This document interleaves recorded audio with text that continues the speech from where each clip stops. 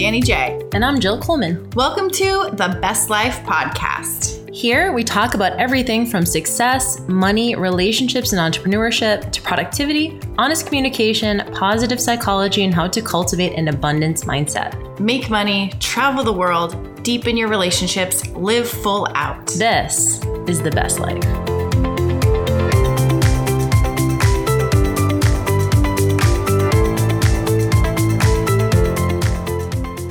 Hey guys, well, welcome to the Best Life Podcast. This is Danny J, and we got my good friend, you know her, Jill Coleman here. Hello. Hey, so we are actually in our podcast studio in Austin, Texas. We're in our apartment, our Airbnb podcast studio, but we have sitting next to us a very handsome man who's not just a pretty face, we found out, and you'll find out too, Mr. Drew Manning. You guys are too nice. Yeah. Thanks for having me on. It's my pleasure. Thanks for coming. So, we actually were introduced to Drew a few months back by a friend of ours, and we got to meet you for the first time at our podcast launch party. Didn't get to spend a whole lot of time with you, but we are excited to be able to pick your brain now here. Yeah, I know. I'm super pumped to hear about your journey because I know you have like a lot of different kind of like facets of your journey, and we'll get into all the kind of various things. But just for people who don't know in our audience, maybe they've never met you, which I don't think that is the case. But if they maybe don't know you, what's your kind of like the background story? What's the story behind Fit to Fat to Fit? Yeah, that's what most people know me from is my Fit to Fat to Fit journey. When I did this crazy journey back in 2011 where I intentionally got fat on purpose to better understand my clients. You were a personal trainer. Yeah, I was a personal trainer. Grew up my entire life in shape. Grew up in a family of 11 brothers and sisters. I played football and I wrestled from a very young age. And so I never knew what it's like to be overweight. And then I became a personal trainer in 2009. Typical trainer, six-pack abs, thinking it was easy, just eat less, work out. And there was an immediate disconnect between my clients and I couldn't figure out why it was so hard for them just to do what I told them to do. And so I had this lightning bolt moment where I was thinking of ideas of like, how could I be a better trainer? How could I better relate to my clients? And this idea popped up in my head of what if you got fat on purpose and documented it? And I even Googled to see if anybody had done it before, on purpose, and no one had. And I was like, oh my gosh, I'm really going to do this. I told my friends, my family, my wife at the time who was pregnant, and she's like, yes, you should totally do it because it's going to be junk food in the house. Oh my gosh. And she was super excited about it. But she's like, yeah, I want you to get fat with me because I'm pregnant. Exactly. And I was more of the health nut in our marriage. And so I always had healthy food in the house. And so anyways, I did it and I gained 75 pounds of pure fat in 6 months. I stopped exercising, ate a lot of Cinnamon Toast Crunch, macaroni and cheese, Mountain Dew, Hot Pockets, SpaghettiOs, chips, cookies, crackers, soda, juices. Like my teenage years. Yeah. A typical American diet, especially for the 70s and 80s, all that highly processed food. And here's the thing. It was so humbling. It was way harder than I ever thought it would be. I think that's what people liked about the journey is they saw how humbling it was for me. Because if I had done it with the mentality of like, oh, this is easy, it's not that hard. What's wrong with you people? I don't think anyone would have liked me, one. And two, there was no relatability factor there. And so I think people saw how truly humbling it was for me. And that's where the greatest lessons were learned. So gaining the weight was super hard. What was hard about it exactly? Here's the thing. Your identity is based on what your body looks like. So for me, my identity was based on six-pack and muscly and looking good. And once I lost that, I freaked out. I didn't know who I was. So I'd go in public and I would be like, hey, I wanted to tell people I'm not really overweight. This is really, here's my before picture. Justify. Go to this website. Like, this isn't me, guys. This is just an experiment. Yeah. And, and my wife at the time, I would cover up in front of her stepping out of the shower, lights were off and during intimate situations because I didn't want her to see me naked. I didn't want to see myself naked, right? So that's what was hard about this journey was not so much the physical weight gain. Like I knew that was going to happen, but it was more so how it was going to affect me mentally and emotionally. And there was an experience where towards my heaviest, my daughter, who was 2 at the time, wanted to play with me at home and she wanted me to chase her around the house. And I remember coming home from work one day and I chased her for about a minute and I was out of breath and chafing became an issue, which was super uncomfortable. And after about a minute, I told her I had to sit down. I was like, Daddy needs to take a break. And she didn't understand. She was like, no, come play with me. And she had these puppy dog eyes and these tears started coming out and she was just like crying, like, why won't you play with me? And it broke my heart, and I was doing this to myself on purpose. Imagine how many millions of other people can't play with their kids or their grandkids and how bad that must suck. not so much because of their weight, but because of their health. Yep. And that's where I realized, just how wrong I was about transformation. I focused so much on the physical side of it, and I couldn't relate to the mental and emotional side. How did you give yourself a timeline or a goal weight before you were going to turn it around? Or were you finally just like, okay, this is where I got to stop. I got to flip it around now. Or were you like, I'm giving myself 6 months or 75 pounds? Like, what was that point of, okay, now it's done and we got to flip the experiment? It was the 6-month time frame, how much ever weight I gained. But I thought I was only going to gain 50 pounds or 60 at the most. Right. But I ended up gaining 76 at my heaviest. And after 6 months, I flipped the switch and got back to fit, and that's a whole nother story, but it was very humbling and a lot harder than I thought it would be, and helped me relate to my clients so much more. How long did it take you to lose the 75? 6 months. Yeah. 6 months of gaining, 6 months of losing. But the emotional connection to food is way more powerful than I ever thought. And I only did this for 6 months. Imagine someone that's been living this way for 6 years or 6 decades, and now you're trying to tell them, okay, eat, vegetables and real food. It's so hard for people. And that's where I learned the empathy, and more respect and a better understanding of what people go through when they try and, transform their bodies. Were you doing personal training during that gaining time? You were still with clients? I actually stopped personal training. I had a full-time job in the medical field. Okay. I was a part-time personal trainer. I never did personal training full-time, actually. Gotcha. But once I did this journey, I was like, I can't take on clients because, one, I'll be in the gym and I want to work out. Right. And I was worried about what other people would think of me as an overweight trainer. I'm like, I don't want that judgment. And it was hard enough just being out in public as, someone who was overweight. I wanted to tell people, like, this isn't really me, you guys. Totally. But it's very humbling in that sense. So did you develop like a palate for that food? So it was hard to give it up once you made that switch again? 100%. When I switched back to the, real whole food, the food didn't taste as good. And I felt awful. It was literally hell for the first 2 weeks of switching back, because I went from 5,000 calories or so of Cinnamon Toast Crunch twice a day and macaroni and cheese and Mountain Dew to the next day, spinach shakes and broccoli and kale and chicken and, all these whole foods. And it tasted like crap, and I felt awful for 2 weeks. Yeah. And that's where I realized, it's a serious addiction, and your body goes through these withdrawal symptoms and your body fights back. It's like, we want that high of that processed food. And, it helped me, realize just how powerful that emotional connection to food really is. Were there a lot of times you wanted to quit? You're like, why am I doing this? I don't have to be doing this. 100%. Like, being that big, was so difficult, and I definitely wanted to. But the thing that kept me going was the fact that it went viral, right? Like, I went on Jay Leno and Dr. Oz, and I had no intention of that happening. It just was luck in a way. I feel very fortunate.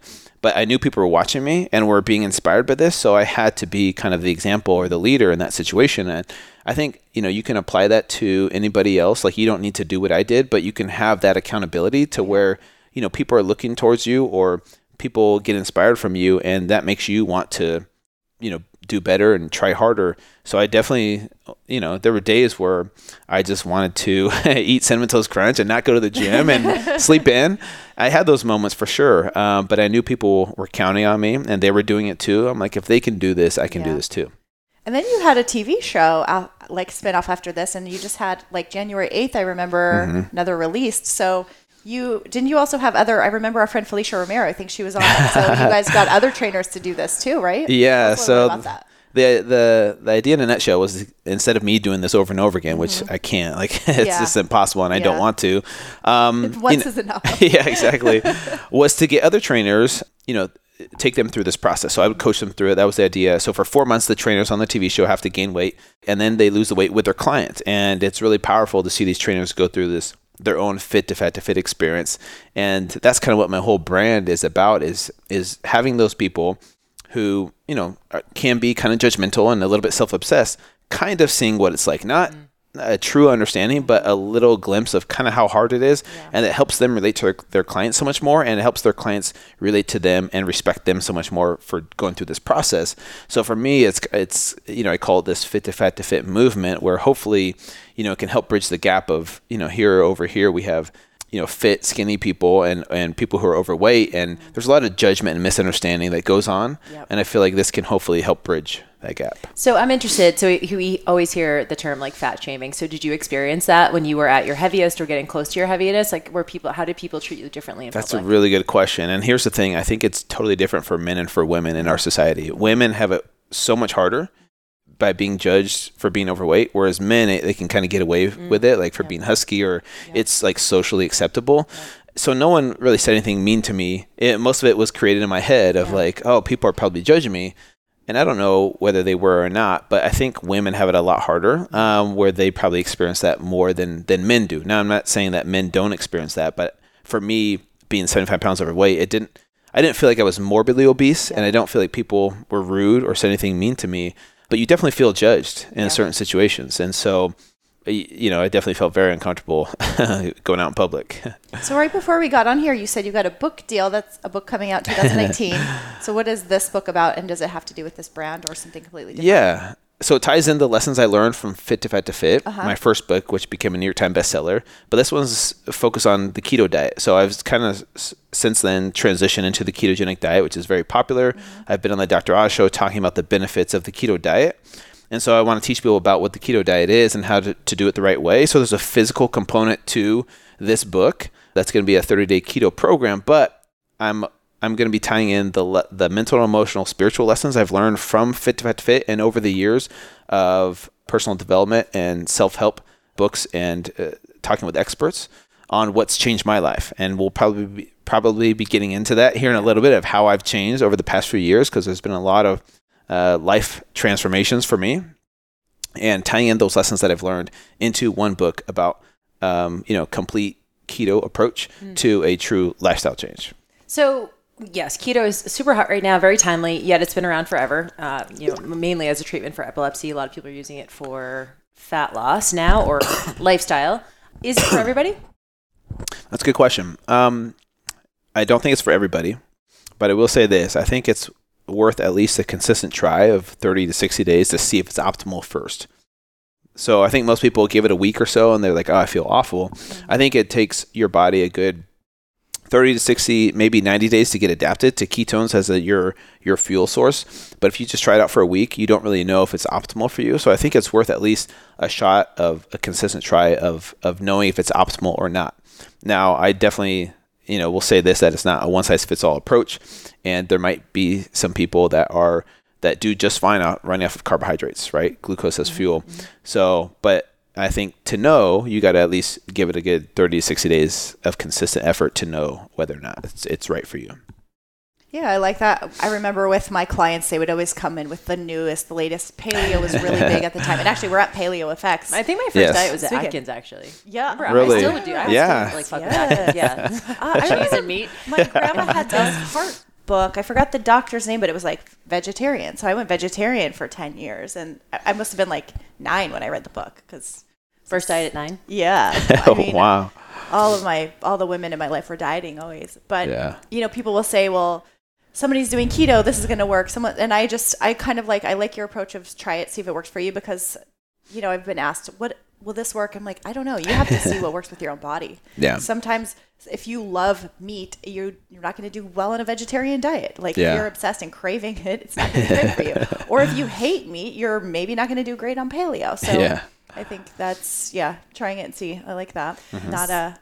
Not pushing it on everybody. Yeah, it's so hard because actually, so we're at, just to give people context, we're actually at Paleo FX, the conference, and yesterday I talked on Moderation 365, which is my nutrition philosophy, and I literally said dieting makes you stupider, like on stage, and I was I probably shouldn't say that at like a conference that's associated with a specific diet, but what I mean by that is I think a lot of times people, if they're jumping from diet to diet, a lot of times they lose touch with their physical sensations, hunger, craving, satiety, stuff like that, and so when you say you need to figure out if it works for you, how does someone start relearning? How do they know if something works for them or not? Because a lot of times they'll just try and white knuckle their way through because they go, I should be able to do it. Drew can do it. Yeah. Danny can do it. Jill can do it. I should be able to do it. Yeah. And they just wreck themselves. Yeah. I think it's our perception of what it means to be healthy. Like we think, oh, if it's working for me, then that means I'll be skinny, ripped, shredded, and that's the diet that works for me. So it's changing our perception of what healthy and fit is supposed to look like on our bodies. And so I think it's deeper than that. And that's why I'm a big advocate of blood markers, like getting your blood tested on a consistent basis, whether it's once a quarter or, bare minimum twice a year. I can't remember who said this, but if you're getting your oil changed more in your car than you are getting your blood work done, then you're probably going to have an issue with your body. We need to get our blood work done. Yeah. Although, So, 'cause then- if you saw Jill's car, you'd see she doesn't get that, does nothing to that either.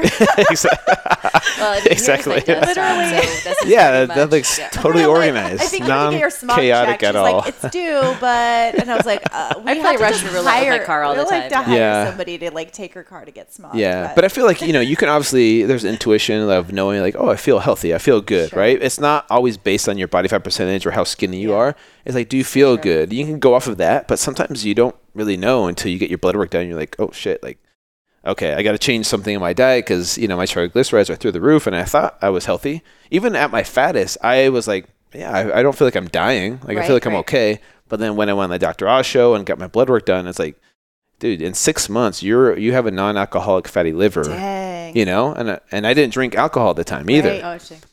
Dang. So it was kind of crazy and scary that, you don't really know what's going on inside of your body. We just base it on what the outward appearance is and what the scale says. And we're like, oh, we're healthy because we're skinny, or we're not healthy because we're overweight. It's not always that black and white. So speaking of not drinking, Yes. so you grew up. Well, obviously, you drink now because we are drinking currently. But you grew up in kind of restrictive religion, and Danny did the same one. So how was that for you growing up in a Drinking religion was like not that? allowed. Drinking was not allowed. Yeah.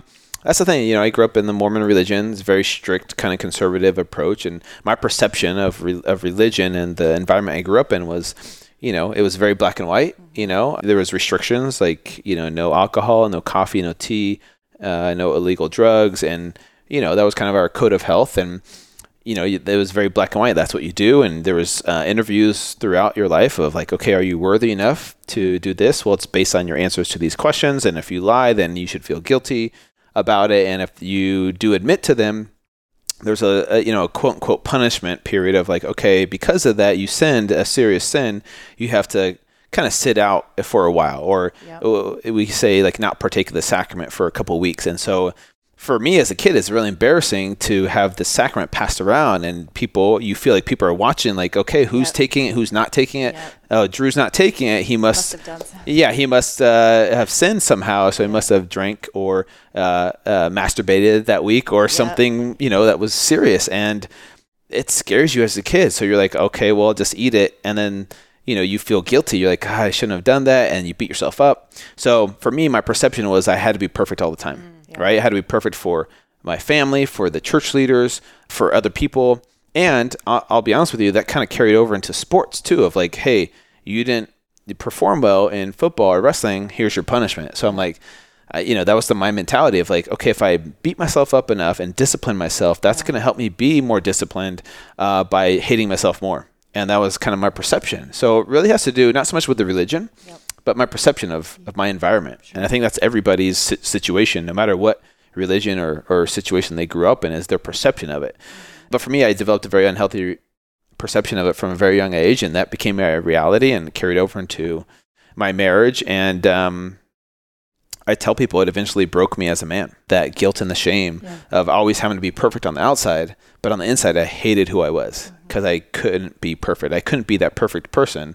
So I saw myself on the inside as a failure, even though to outside, people are like, oh yeah, Drew's a nice, confident guy. Like, he's got a lot going for him. And, he seems like he's got everything figured out and everything together. But on the inside, I'm like, you fail at this, you fail at that. But I couldn't tell people because then they would perceive me as weak and I would be seen as a failure. So I'm like, I can't let people, I can't have that happen. You can't pull back the curtain. So I put that pressure on myself. Well, one of the things we had a little bit of a conversation last night, kind of joking around Catholics, and you get to have confession and then you're fine. Just give a bunch of money. Yeah, confess really quick and all right, you're forgiven. Being Mormon and you tell someone what you did and then you get punished. So I felt like it almost trained me to lie about what I was doing or not be really open. So if I was doing something that I thought was, because I still wanted to be seen as worthy or be able, so I kind of had a really similar situation to you, with a lot of self-guilt and punishment and then hiding what I was doing, because the times where I did actually admit it, I got in trouble. So it really trained me to not tell the truth. And over time, it just felt like this, like I was just digging a hole deeper and deeper. And so we know a little bit about how your marriage ended. How do you think that kind of guilt and punishment led into your relationships, and how that kind of came up, unraveled? So I should probably give some context to how it all happened, because I mean, obviously, if you guys want to go listen to episode 100, which you guys have heard that. That's where we kind of wanted to get you on, because just to give everyone context. So, obviously, we love what Drew's doing in the health and fitness space, and it's amazing. But we also wanted to, being the Best Life podcast, we wanted to talk about a little bit maybe juicier stuff. Or for Danny and I, what our mission is with this podcast is to neutralize and normalize some things that people are not willing to talk about all the time, and really maybe traditionally taboo stuff. So it was months ago, and I think actually it was a mutual friend of ours, Shauna, was the reason you came up. Is it was right after your podcast on Fit to Fat to Fit, episode 100 came out, and episode 101, where your ex-wife actually did an episode 2, and you guys talked about maybe the dissolution of the marriage and what happened between you two. And we immediately felt kind of a camaraderie with you, because we have a similar situation. And there's something about going through something like that. If you've ever been married for a long period of time, or you've had those ups and downs in your relationship, you want to feel like there are other people who get that, and also maybe get on the other side of that and look back and have learned from those experiences. So we wanted to talk about that with you. So 100%. And I'm an open book. You guys know that. And I totally embrace vulnerability as a strength for me now. And I own my story. So I'll kind of shorten this though, because obviously I go into great detail on my podcast, but so basically, that perception of always having to be perfect carried over into my relationship, where I see myself now as a normal kid, but back then, I was a bad kid because I looked at pornography, and in the Mormon church, that's serious sin, right? Very evil, and it created this forbidden fruit syndrome for me, where in the Garden of Eden, this is forbidden fruit, don't touch it, but there was the desire to want to touch it, right? Or partake of it. And so that's kind of how I saw pornography, was like, okay, I know it's bad, I know it's evil, but it makes me feel good, and I can't break that cycle, and so I have to hide it, because if I confess it, then there's a punishment. So I remember when my ex-wife and I were dating, there was a moment where she asked me if I looked at it, and I told her, and she freaked out, and I could tell that it hurt her. And I'm like, I said all the right things. I'm like, I promise I'll never look at it again. Like, I have it under control. I got this. Like, don't worry about it. Like, I still love you. I said all the right things to her to comfort her, but I went as long as I could to not look at it. Human and normal. And it happened again, but I was like, I can't tell her. We'll get divorced, or she won't marry me. So I was like, you can do this, Drew. Just if I beat myself up enough, like I won't do it again, right? And so I tried that, and it didn't work, obviously. And so I hid it from her for a very long time, because I developed that pattern of like, okay, hide this from those people that might see you as weak if you talk about it. So I lied to her face a couple times during our marriage about that, and from there it developed into, I ended up having an affair, which I never in my life thought I would. I even told her the day before I left for this business trip that she had a dream about me cheating on her, and she was like devastated, like crying, and I was like, I promise I would never ever do that to you. And it's really interesting, because it was really hard, because I promised her that to her face, and then like 2 weeks later, here I was having an affair. I'm like, what kind of horrible human am I to do that to someone that I love, right? And it happened though, and so my instinct was, okay, you can't tell her this, because you will get divorced, you'll be seen as a failure, your life will be over. So it was weird. I had to totally cover it up, act like everything was normal, and I did a good job of that, to be honest with you. And she she didn't know anything was wrong. She felt something was wrong at some point, and that's where, through emails, she found some stuff, and she confronted me, and I couldn't lie to her, because she found out about it. And so obviously she was heartbroken, devastated, because that was her worst fear ever, and it happened. And for me, I felt, disgusted with myself, awful, horrible. And, where am I going with this? I don't know why I'm getting so emotional, because I've talked about this 100 times. I've talked about this like 100 times. Well, it's real to hear, life, like to sit here and listen to it too. We have a thebestlifepodcast.com. It goes to our Facebook group, and people have asked us recently, how have you guys been able to be friends with your exes after they did this to you?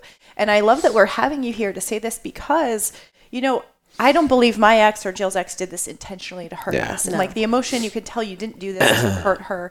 And it was really about your own stuff. And we could like see that and hear that from you. And it really is like to be able to have compassion for someone and realize that it wasn't about me. It wasn't about Jill. It wasn't about your ex-wife, Lynn, right? Yeah. And I think that it's just, it humanizes it. And I love that you're here and sharing it. And thank you for like just being emotional about it, because it's not easy. And it's like, you sometimes you get emotional because you look back at your old self and you have compassion for that for your old person. self. Like, Yeah. I just didn't know. And like, you only were doing what you were feeling at the time and didn't realize. You just didn't have the compassion for yourself. So Yeah. just really real. Yeah. I think the hard part for me was not knowing why I did it, because I didn't have any excuse to do it. Right.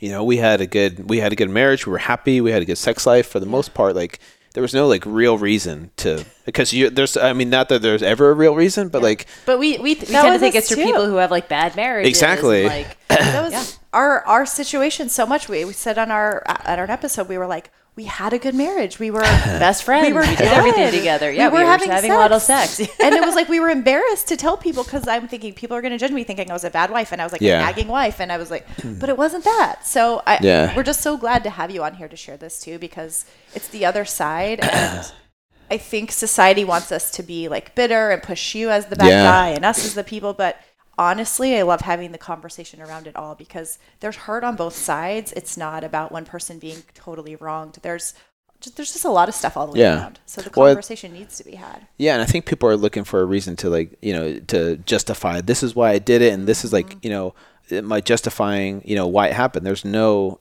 excuse other than and it took me a while to find out why I did it, right? Like, why would I do that? And I think once I had a life coach who was trained through Byron Katie, Loving What Is, I realized that all of this stemmed from my self-hate from a young age, from like, you're not perfect and you're a fuck up, so why not do fucked up things? Yeah. Because you already see yourself as a failure, right? And so I feel like that's why I did these types of things. Hid pornography from her, had the affair, totally hid it from her, because it had to do with how I viewed myself. Yeah. Once I realized that, it was like a light bulb went on in my head. Like, oh my gosh, why do I don't have to suffer in life by hating myself. And that's where things started to change. And I learned this one session with this life coach. I mean, it was embarrassing. I cried. I've never cried so hard in my life. Like embarrassing cry, like ugly cry, and it was something I needed to go through, because I never experienced that. She helped me out in so many ways that no other religious leader could help me. Even like prayer and all that stuff that I learned through the church. Like, she taught me how to see myself from different eyes, from a different perspective, and learned how to truly love myself despite my past, and not having to define myself by what I did in the past. And once I learned that perspective, I was like, my whole life changed. And then I could let Lynn go. I was holding on to our marriage. So here's the thing. She found out about the affair, and I did whatever it took to like save our marriage. I was like, no, I still love you. I want to save our marriage. I'll go to addiction recovery, which I did through the church. And that helped to a certain extent, but I'll get into that in a second about the whole pornography thing. And we went to counseling, and there was times where our marriage seemed awesome. It seemed better. Like, oh, we're dating again. We're intimate. Like, you're laughing. Like, oh yeah, we're fine, right? And then all of a sudden we'd watch a movie where there was like infidelity, and she would start bawling, right? And I'd be like, I thought that we were good, but obviously not. And it was weird how just like that, something would trigger it. Yeah. And so we went through those ups and downs for about 4 or 5 years. Then Fit to Fit happened. And we were on TV shows, and we were like, oh, this happily married fit couple, and we had all this shit going on behind the scenes that nobody knew about. Nobody. Not her family, not my family, not my best friends. Nobody knew about this. So when we were going through all of that, I thought that, there was times of good, but then bad, good, then bad. And then once I met with a life coach, she taught me how to love myself. I could let go of Lynn, because I was holding on to her in our marriage for prideful reasons, because I didn't want to be seen as a failure, because I had Fit to Fit going. I was in the public eye. Yeah. If they learned about our divorce and the affair, in the game, like, you're done, like your life's going to be over. So I did whatever it took. Right. But then once I could learn to love myself, I let Lynn go, because it was literally killing her. Even though she looked great on the outside, she was dying on the inside. And so I had to let her go. And so we decided to get divorced eventually. But I think it was because of that that we're able to stay friends. If we would have gotten divorced the day after she found out about the affair, it would probably not be what it is today, where we're still good friends. We co-parent really well. We have 2 beautiful daughters, and, you know, we have a good relationship. You know, she has a boyfriend. I'm super happy for her. I have no issues with him. Like, he's a good guy. And, you know, I feel grateful in a way that we did it the way we did, because we were able to heal ourselves on an individual level before we made the decision to get divorced. And when we did get divorced, we agreed on everything. There was no fighting. We didn't have to hire attorneys. I'm not saying that works for everybody, but for us, I'm grateful it happened the way it did. It takes a lot of courage to go through all of that and to make the recognition that you need to let her go. Yeah. Congratulations to you. Well, it took me a few years. It wasn't like... The thing, so, you know, a lot of the questions that we've gotten, especially is, you know, Esther Perel. I don't know if you're familiar with Esther Perel's work, but she talks a lot about infidelity. Her recent book is called The State of Affairs. And she has two amazing TED Talks that you guys need to listen to. We'll put it in the show notes. And I think we talked about it in the Affairs episode.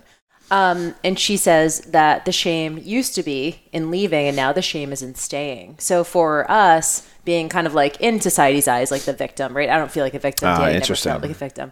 But it was like, does it make you a doormat? And we've actually had people say to us, like, how could you, or even friends who would say to us, you know, so I can imagine how maybe Lynn felt, like, you're supposed to just, as soon as it happens, you're supposed to pack your bags and leave and, like, you know, be an independent woman, especially as independent women, know, like strong independent women. You go like, what does it mean about me that I'm staying? But I think what people miss is like, you have a life together. You know, you guys had a family together. You want to try to like figure this out, and you don't.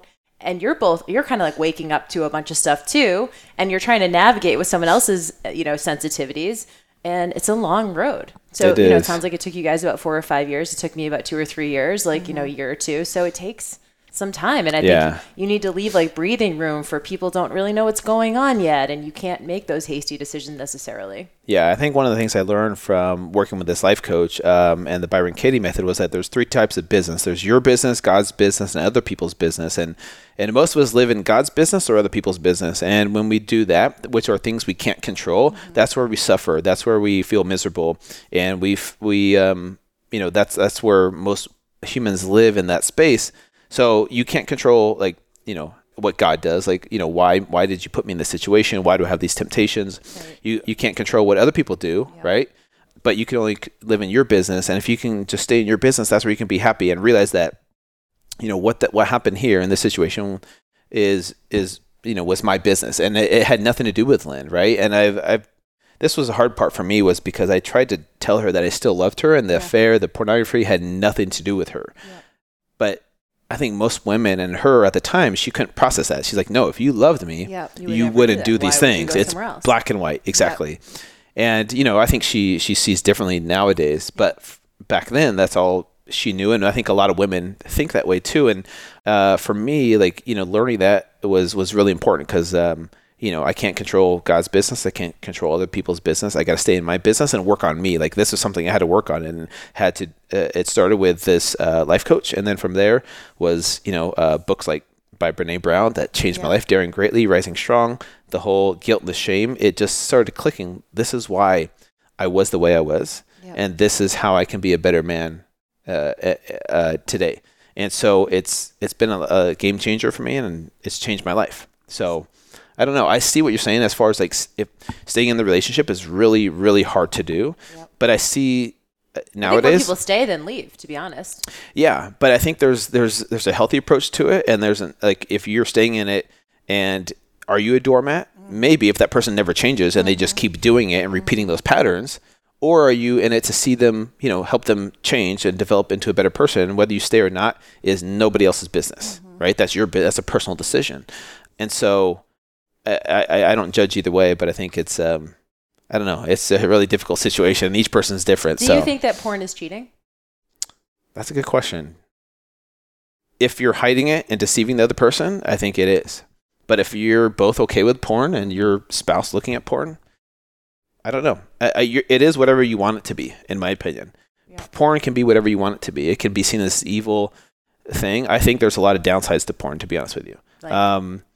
It is one. It creates this fantasy like reality for men of like, this is what sex is supposed to look like. This is what women are supposed to be in this situation. And I can see that becoming erotic or stimulating to the man than real life, like a woman right in front of you that's beautiful, that's sexy. Like that becomes their reality in a way. So I can see that unhealthy relationship with porn kind of what's the word I'm looking for? Just making you more like sensationalizing. Yeah, so you're more turned on by that than reality. Does that make sense? Yes, totally. And the only reason I asked that is because in Esther Perel's book, she's like, there's so many, especially with social media, right? Like, is talking to your ex cheating, is like live video chat cheating, like, you know what I mean? Like all those the line drawn. Yeah, and I think to your point, it's probably just one of those things that you need to have maybe a conversation with the person that you're with on like and it's not really like a fun conversation to have. Like you just start dating someone, you're like, so what do you constitute? You know, what's cheating? You know, I think it's when do you have that conversation? But I do think communication is so key, like you mentioned. You have to like kind of just be open about it. Yeah, and that's one thing I learned from my past mistakes of my past marriage was like not communicating anything. So just assuming that this is okay and that's not okay. Like I think it's uncomfortable at first to have those conversations, but it's so essential. And that's why, for me, I embrace vulnerability as a strength. Like, it might make someone uncomfortable if I start dating them. I'm like, hey, what do you think about porn? Do you want to talk about it? Like, where are you at with that? And for me, like, honestly, I'll just say this because people are probably wondering, like, where are you at with porn? Honestly, like, I don't look at it anymore. And it's not because I try and stay as far away from the edge as possible. Like, oh, this is bad, stay away from it. It has no effect on me anymore. Like, I could see it. It doesn't feel like illicit. Like, no, I don't. Before it was like so controlling, right? Like, oh my gosh, I see that, I have to act on it, right? And we even had a rule in our marriage, like no rated movies with nudity, because then I would get too turned on by it. And, so we're like, that's our rule. Stay as far away from the edge as possible. But you go on social media and there's like fitness pictures or like whatever, you're going to see pornography almost anywhere you go. And there's like, what's pornography, what's not. So anyways, it's interesting because, I did that addiction recovery right through the church, which helped out. I think that helped normalize it for me. Like, oh, these other normal dudes are just like me. And it's not some weird kid in their basement that's that looks at this stuff all day. It's like these are normal guys just like me, and I'm not the only one that goes through this. And then from there, I don't see it, and this might be controversial, as bad or good or evil. It can be whatever you want it to be. You can change your own perception of it, but for me it just is. It is what it is. And for me, I just feel like I've gotten to the point where I can see it for what it is, and it has zero control over me. And it's not fulfilling. Like, I want to do things in life that bring me fulfillment. Porn doesn't bring me fulfillment. And so I choose not to do it. And that goes for a lot of things in my life. Do I see it on TVs or in a movie? Obviously.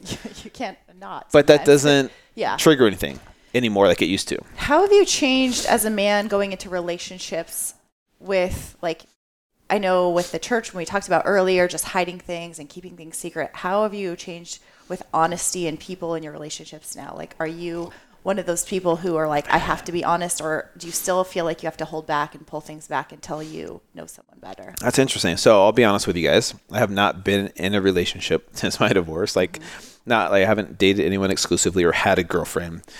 And that kind of has to do with, like, one, my own fears of relationships and having kids and involving them into a relationship and a lot of stuff. But we can go, that could be a different podcast. But, I've had conversations with girls that I have, like, gone out on dates with. And honestly, like, from the very beginning, like, for me, it's important for me to establish that communication and being upfront with them right from the beginning. Like, hey, I am talking to other girls, and this is where I'm at. I'm not being intimate with anybody else. And maybe it's oversharing, but for me, I'd rather be on that side of it than the other side of it, because obviously I've learned from my lessons in the past. So, I foresee one day, hopefully soon, I'll be in a relationship with somebody where I feel comfortable enough to be open and vulnerable with them from the very get-go, not like later on down the road. And hopefully that other person is okay with it. And but I can't control that other person if they're not okay with it. But I'd rather be on that side of it than have to be tiptoeing around like, oh, I don't want to tell them this because that'll upset them. And, once you start down that road, it's a slippery slope. So it's so different than the Drew who got married at first. Like, when you found out about porn, had a bad reaction, so you hid it. And now you're like, I'm just going to tell you everything. And hopefully that works. Yeah, exactly. Honesty is one of those things that, I don't know, maybe you have some experience with this, is, so after, my relationship ended, my relationship to honesty totally changed. Because I think if you had asked me 10 years ago, or asked even my ex-husband, are you an honest person? We'd be like, yeah, of course. But like, because everyone mostly thinks that they are.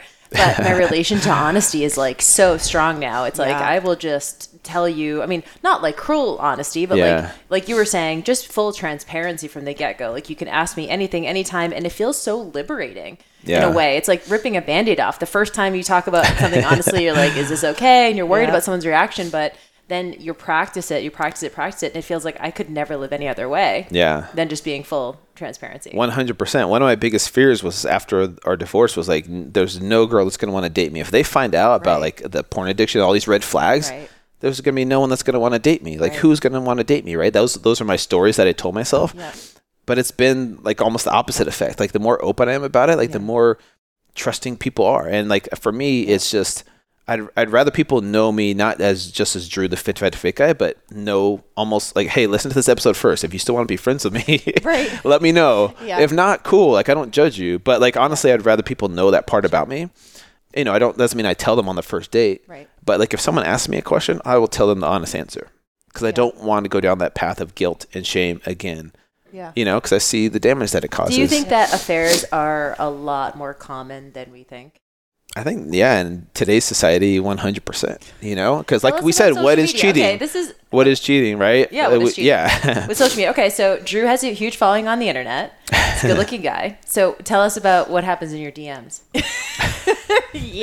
They're not as bad as probably yours because girls aren't as creepy as guys are. I'll be 100%. Girls aren't as creepy as guys are. I feel like I've heard different stories from guys. Like girls do stuff I had no idea. No, I don't get... I think it depends on how you put yourself out there. I was going to say, you have like a pretty wholesome... Yeah, I don't put myself out there like... I don't see myself... So I know when I was doing fitness modeling, I got a lot worse stuff than I do now. But still, I feel like I don't put myself out there to get some of the things I still get. Yeah. I think it's weird. I think my shirtless photos are more PG rated, I guess. I don't know. Or I'm not like, hey, ladies, hit me up or something like that. I don't know. That's not... I post pictures of my daughters a lot, and so like I'm a family guy, and so. But also, I do know because I DM'd Drew like 2 years ago, and he just responded. Oh, that's so funny. That's so embarrassing. Probably he's got a lot that he doesn't know about. Yeah, exactly. So. Yeah, that was so funny. Like, oh, I heard you got divorced or something like that. And then I just responded like a month ago or 2 months ago. And I was like, yeah, but I wrote you that in 2000. And then I just realized. You were just like really thirsty. You were like, you hit him up, you're thirsty. No, you hit me with something else. Yeah. And then I looked above. I'm like, oh, wait, she messaged this too. Yeah. So I was like, I've been divorced for a while. I don't know what you're talking about. Yeah, I wrote it a while ago. I'm like, yeah. No, it's just, so how is social media for you? Do you meet people online? I have. Not very often, not very common. I don't like. I did like a 1 month stint of Bumble a while ago, which is why I DM'd him initially.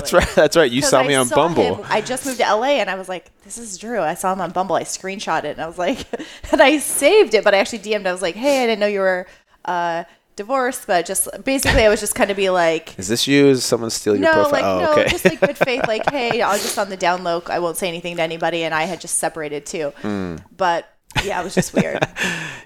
So I think social media, some people have reached out to me, but I can tell like which ones that are like, oh, let's like, will you marry me? If that's their first thing, that's obviously not something I'm gonna respond to. Right away?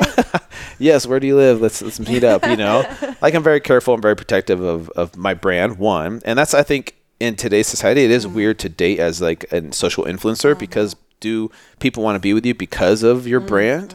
Or do people want to be with you because of you? It's hard to know. It's hard to know who to trust. Yep. And so that's why I want, if you are going to date me, like get to know me, like all of me, not just Drew the fit guy. There's there's a lot more to me than that. Yeah. So, but yeah, social media is a very interesting beast. Well, and there's Instagram, and then there's Facebook, and there's YouTube, and it's different people on different ones. We were on a podcast yesterday, the Realness podcast with Connor Moore, and we were talking about people can tend to like fall in love with you and your persona, who they perceive you to be online, and they feel like they know you, but you don't know them. So it's very like asymmetrical. Yeah. They know everything about you, and that's cool. Like that's the whole purpose of social media. That's why we share, so they feel that connection. Yeah. But when you are trying to get to know someone in a romantic setting, you're kind of like, all I know about you is that you're tall. Like you know what I mean? Like I need to catch up with what you know about me. So has that happened to you? I've gone out on maybe a couple dates. I'm trying to think of how many, maybe like 3 or 4, where like someone's like messaged me. And I'm like, okay, let me stalk you a little bit on your social media, which sounds weird, but like everyone does Pre-screening. you want to know, like, okay, is this person real? Right. Because I've had ones where I'm like, okay, I don't know if you're real. And if I don't know if you're real, like, I don't trust that. So I don't know. Has that happened to you guys where you're like, I don't know who you are? Yeah. Yeah. Definitely. And so, but I've gone out in like three or four, or I've gone out with like 3 or 4 people that have messaged me on Instagram or something like that. So what is one thing that you do not put on your social media? That when you said, I want people to get to know Drew, not just the fit to fat to fit Drew. What's one thing that maybe is you don't share so much on? No, I don't really talk about the religion aspect. I've talked about it on my podcast as far as like the guilt and the shame of how to get out of the religion. That the leaving the religion was a totally different topic and for a totally different reason. Other than the guilt and the shame, that was like the part of it. That was like the beginning of it. But my ex and I, we actually kind of left at the same time, and people didn't know that. Like she left originally because she kind of like quote unquote got punished, and we can talk about that because that's the thing is like I don't know how many people out there will understand the Mormon religion and how it works. Like I could say it, but people are like, it's not gonna make sense to a lot of people probably. If I start talking about like temple recommends and how those work, and then I gotta So I don't know if this could be like another hour-long podcast for you guys, explaining what the Mormon religion is and how it works, and then from there like why she kind of got in trouble, why she left, and then for me like how I left, and because then I feel like I have to explain a lot more. But I don't really talk about that. And I never even did before when I was Mormon and I was like a believer. Like I was a hardcore believer. Went on a mission, married in the temple, which is a big deal in the church. And went from that to being a non-believer. I still respect the religion and the faith. My family's still in it. Yeah. So I still respect it. But, I definitely am a lot happier with who I am now and where I'm at now, but I don't really share that on social media as far as like, my religious beliefs or non-religious beliefs, if you will. And even like I was saying before, when I was a believing Mormon, I didn't really post about that either because I feel like it creates divisiveness. Like, okay, which side are you on? Are you on this side or that side? And then people are going to love you that agree with you, and then people are going to hate you that disagree with you. And so it's similar to politics. Like, I don't talk about religion or politics on social media. Anything that creates divisiveness, I try not to. I create divisiveness by posting inappropriate stuff. Friday. Inappropriate things for Friday, but not religion or politics. I draw the line there, but penises all the day long. So then if someone is trying to date Drew Manning now. Wow. Yes. Okay. What are you looking for? What are things that are important to you? I'll say one thing, or no, I'll say 2 things. The most important thing to me is someone that has a good relationship with themselves. Someone that loves themselves. Someone that's not going to see me as like, you're my savior. You're going to make me happy. You're going to bring happiness into my life. I need you to be that for me. Because I think if you go into a relationship looking for that person to kind of be your source of happiness, then at some point they're going to disappoint you because they're human, right? And then it's not going to be a healthy relationship. So for me, I look for someone that truly loves themselves and is happy with who they are versus looking at me to provide them with that happiness. Yeah. The second thing is, obviously, yes, physical attraction is really important, but there's 2 things, in my opinion, that make someone more or less attractive, and that's kindness and confidence. There's nothing sexier than confidence, in my opinion. So if you're kind to other people and you don't look down on other people or think you're better than other people, to me, that's sexy. Same thing with confidence. Like you are confident in who you are, not cocky, right? Not slutty, but you're confident in who you are. That makes you more attractive. But if you're not confident, you're like, oh, I'm always like, I'm so fat or I'm ugly. I can't convince you that you're beautiful and sexy, no matter how much I say it. You might, at times believe that, but I can't. No one can convince you except for yourself. Yeah. And then the kindness aspect too. Like that's if someone could be the most beautiful girl in the world, but if she looks down on other people or isn't nice to other people, that for me that's a big turnoff. Mm-hmm. And then in terms of your kids. Yeah, so that's and this is like some of my fears that I've gotten better at, right? So I'm totally open to a relationship, and I'm actually hopefully looking forward to one. I didn't put a goal on it, but I'm like, I want to make time for it in 2018. And so even if I fell in love with the perfect girl, how hard would it be if I loved her to death, but what if she didn't love my kids? Or what if my kids didn't like her? That would make it so much harder. And so part of me wants to, and this is turning into a therapy session, but like part of me is like, well, why like, why go down that road if it's not guaranteed to be successful? Because I don't want to put my girls through that. Because what if they get attached to her and she doesn't like them, and then their heart's broken because. But why would we not like your girls? Not we, but. Yeah. Wait a second. What's going on here? Why would girls? Are they really shitty girls? Like, do you have bad No, kids? I've never had any. I've never had any. But I probably wouldn't be attracted to someone or fall in love with somebody that wouldn't like my girls, obviously. But there's a trust factor. Like, okay, do you really like kids, or are you just saying that? Right. And so, I really don't truly know until that I've crossed that bridge. So I haven't crossed that bridge yet. But my girls are amazing. And here's the thing I've learned is, girls can, come and go, but I will always be their dad. Yeah. No matter what. I could get married again, fall in love, but I don't know if that marriage is going to work out. No matter what I do, I will always be their dad. So for me, it's like I put a lot of time and effort into that. Yeah. But at the same time, like I and in the past, I haven't given a lot to relationships because I give a lot to my business. I give a lot to my daughters, and I'm like, I don't have a lot left to give. It's like, okay, I'll see you in a couple months, kind of thing. And that doesn't work for most people, for most girls. But that's what I'm saying. This year, I want to make time for relationships, whether it's a girlfriend or not, like whether it's just friends or being with other human beings. Like that's my goal for 2018 is to make time for relationships. If the girlfriend thing happens, I'll be super happy, of course. But if not, it's just, like this, me being here saying yes to you guys to doing a podcast in Austin, Texas, in your Airbnb. I'm saying yes to those types of relationships. Cool. Last question? Yeah, last question. Okay, so this is the Best Life Podcast. And we call it that because we really think that no matter what's happening in your life, you get to choose, like, you get to choose your best life. Like, what does your best life look like? So what does the best life look like to Drew Manning? What is your best life? That's a good question. Are you talking about in terms of like if you envision your best life, what would it look like now? Yeah. When you're living your best life, what's going on? Okay. When I'm living my best life, I am present in the moment. So when I'm with my girls, I'm with them, right? I'm not on my phone. I'm not doing social media. I'm not doing that stuff. But also when I'm with other people, I'm present in the moment with them, giving them my attention versus like, okay, what's the next thing? I got to hurry this up and get to the next thing. And it's being present with myself. Like, sometimes it's so hard, as you guys know, as entrepreneurs to give, but then there's no self-care. There's no time for self-care, self-reflection. And I feel like, at least what I've learned over the past few years, that's so important because like I talked about, I want someone that has a good relationship with himself. Well, you have to put time and effort into that, right? So for me, things like meditation, positive affirmation, daily gratitude lists are things that help keep me grounded and have a good relationship with myself.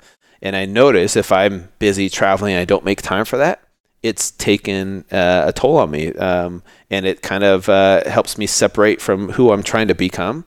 And so I would say, those things are kind of how I see my best life now. Love it.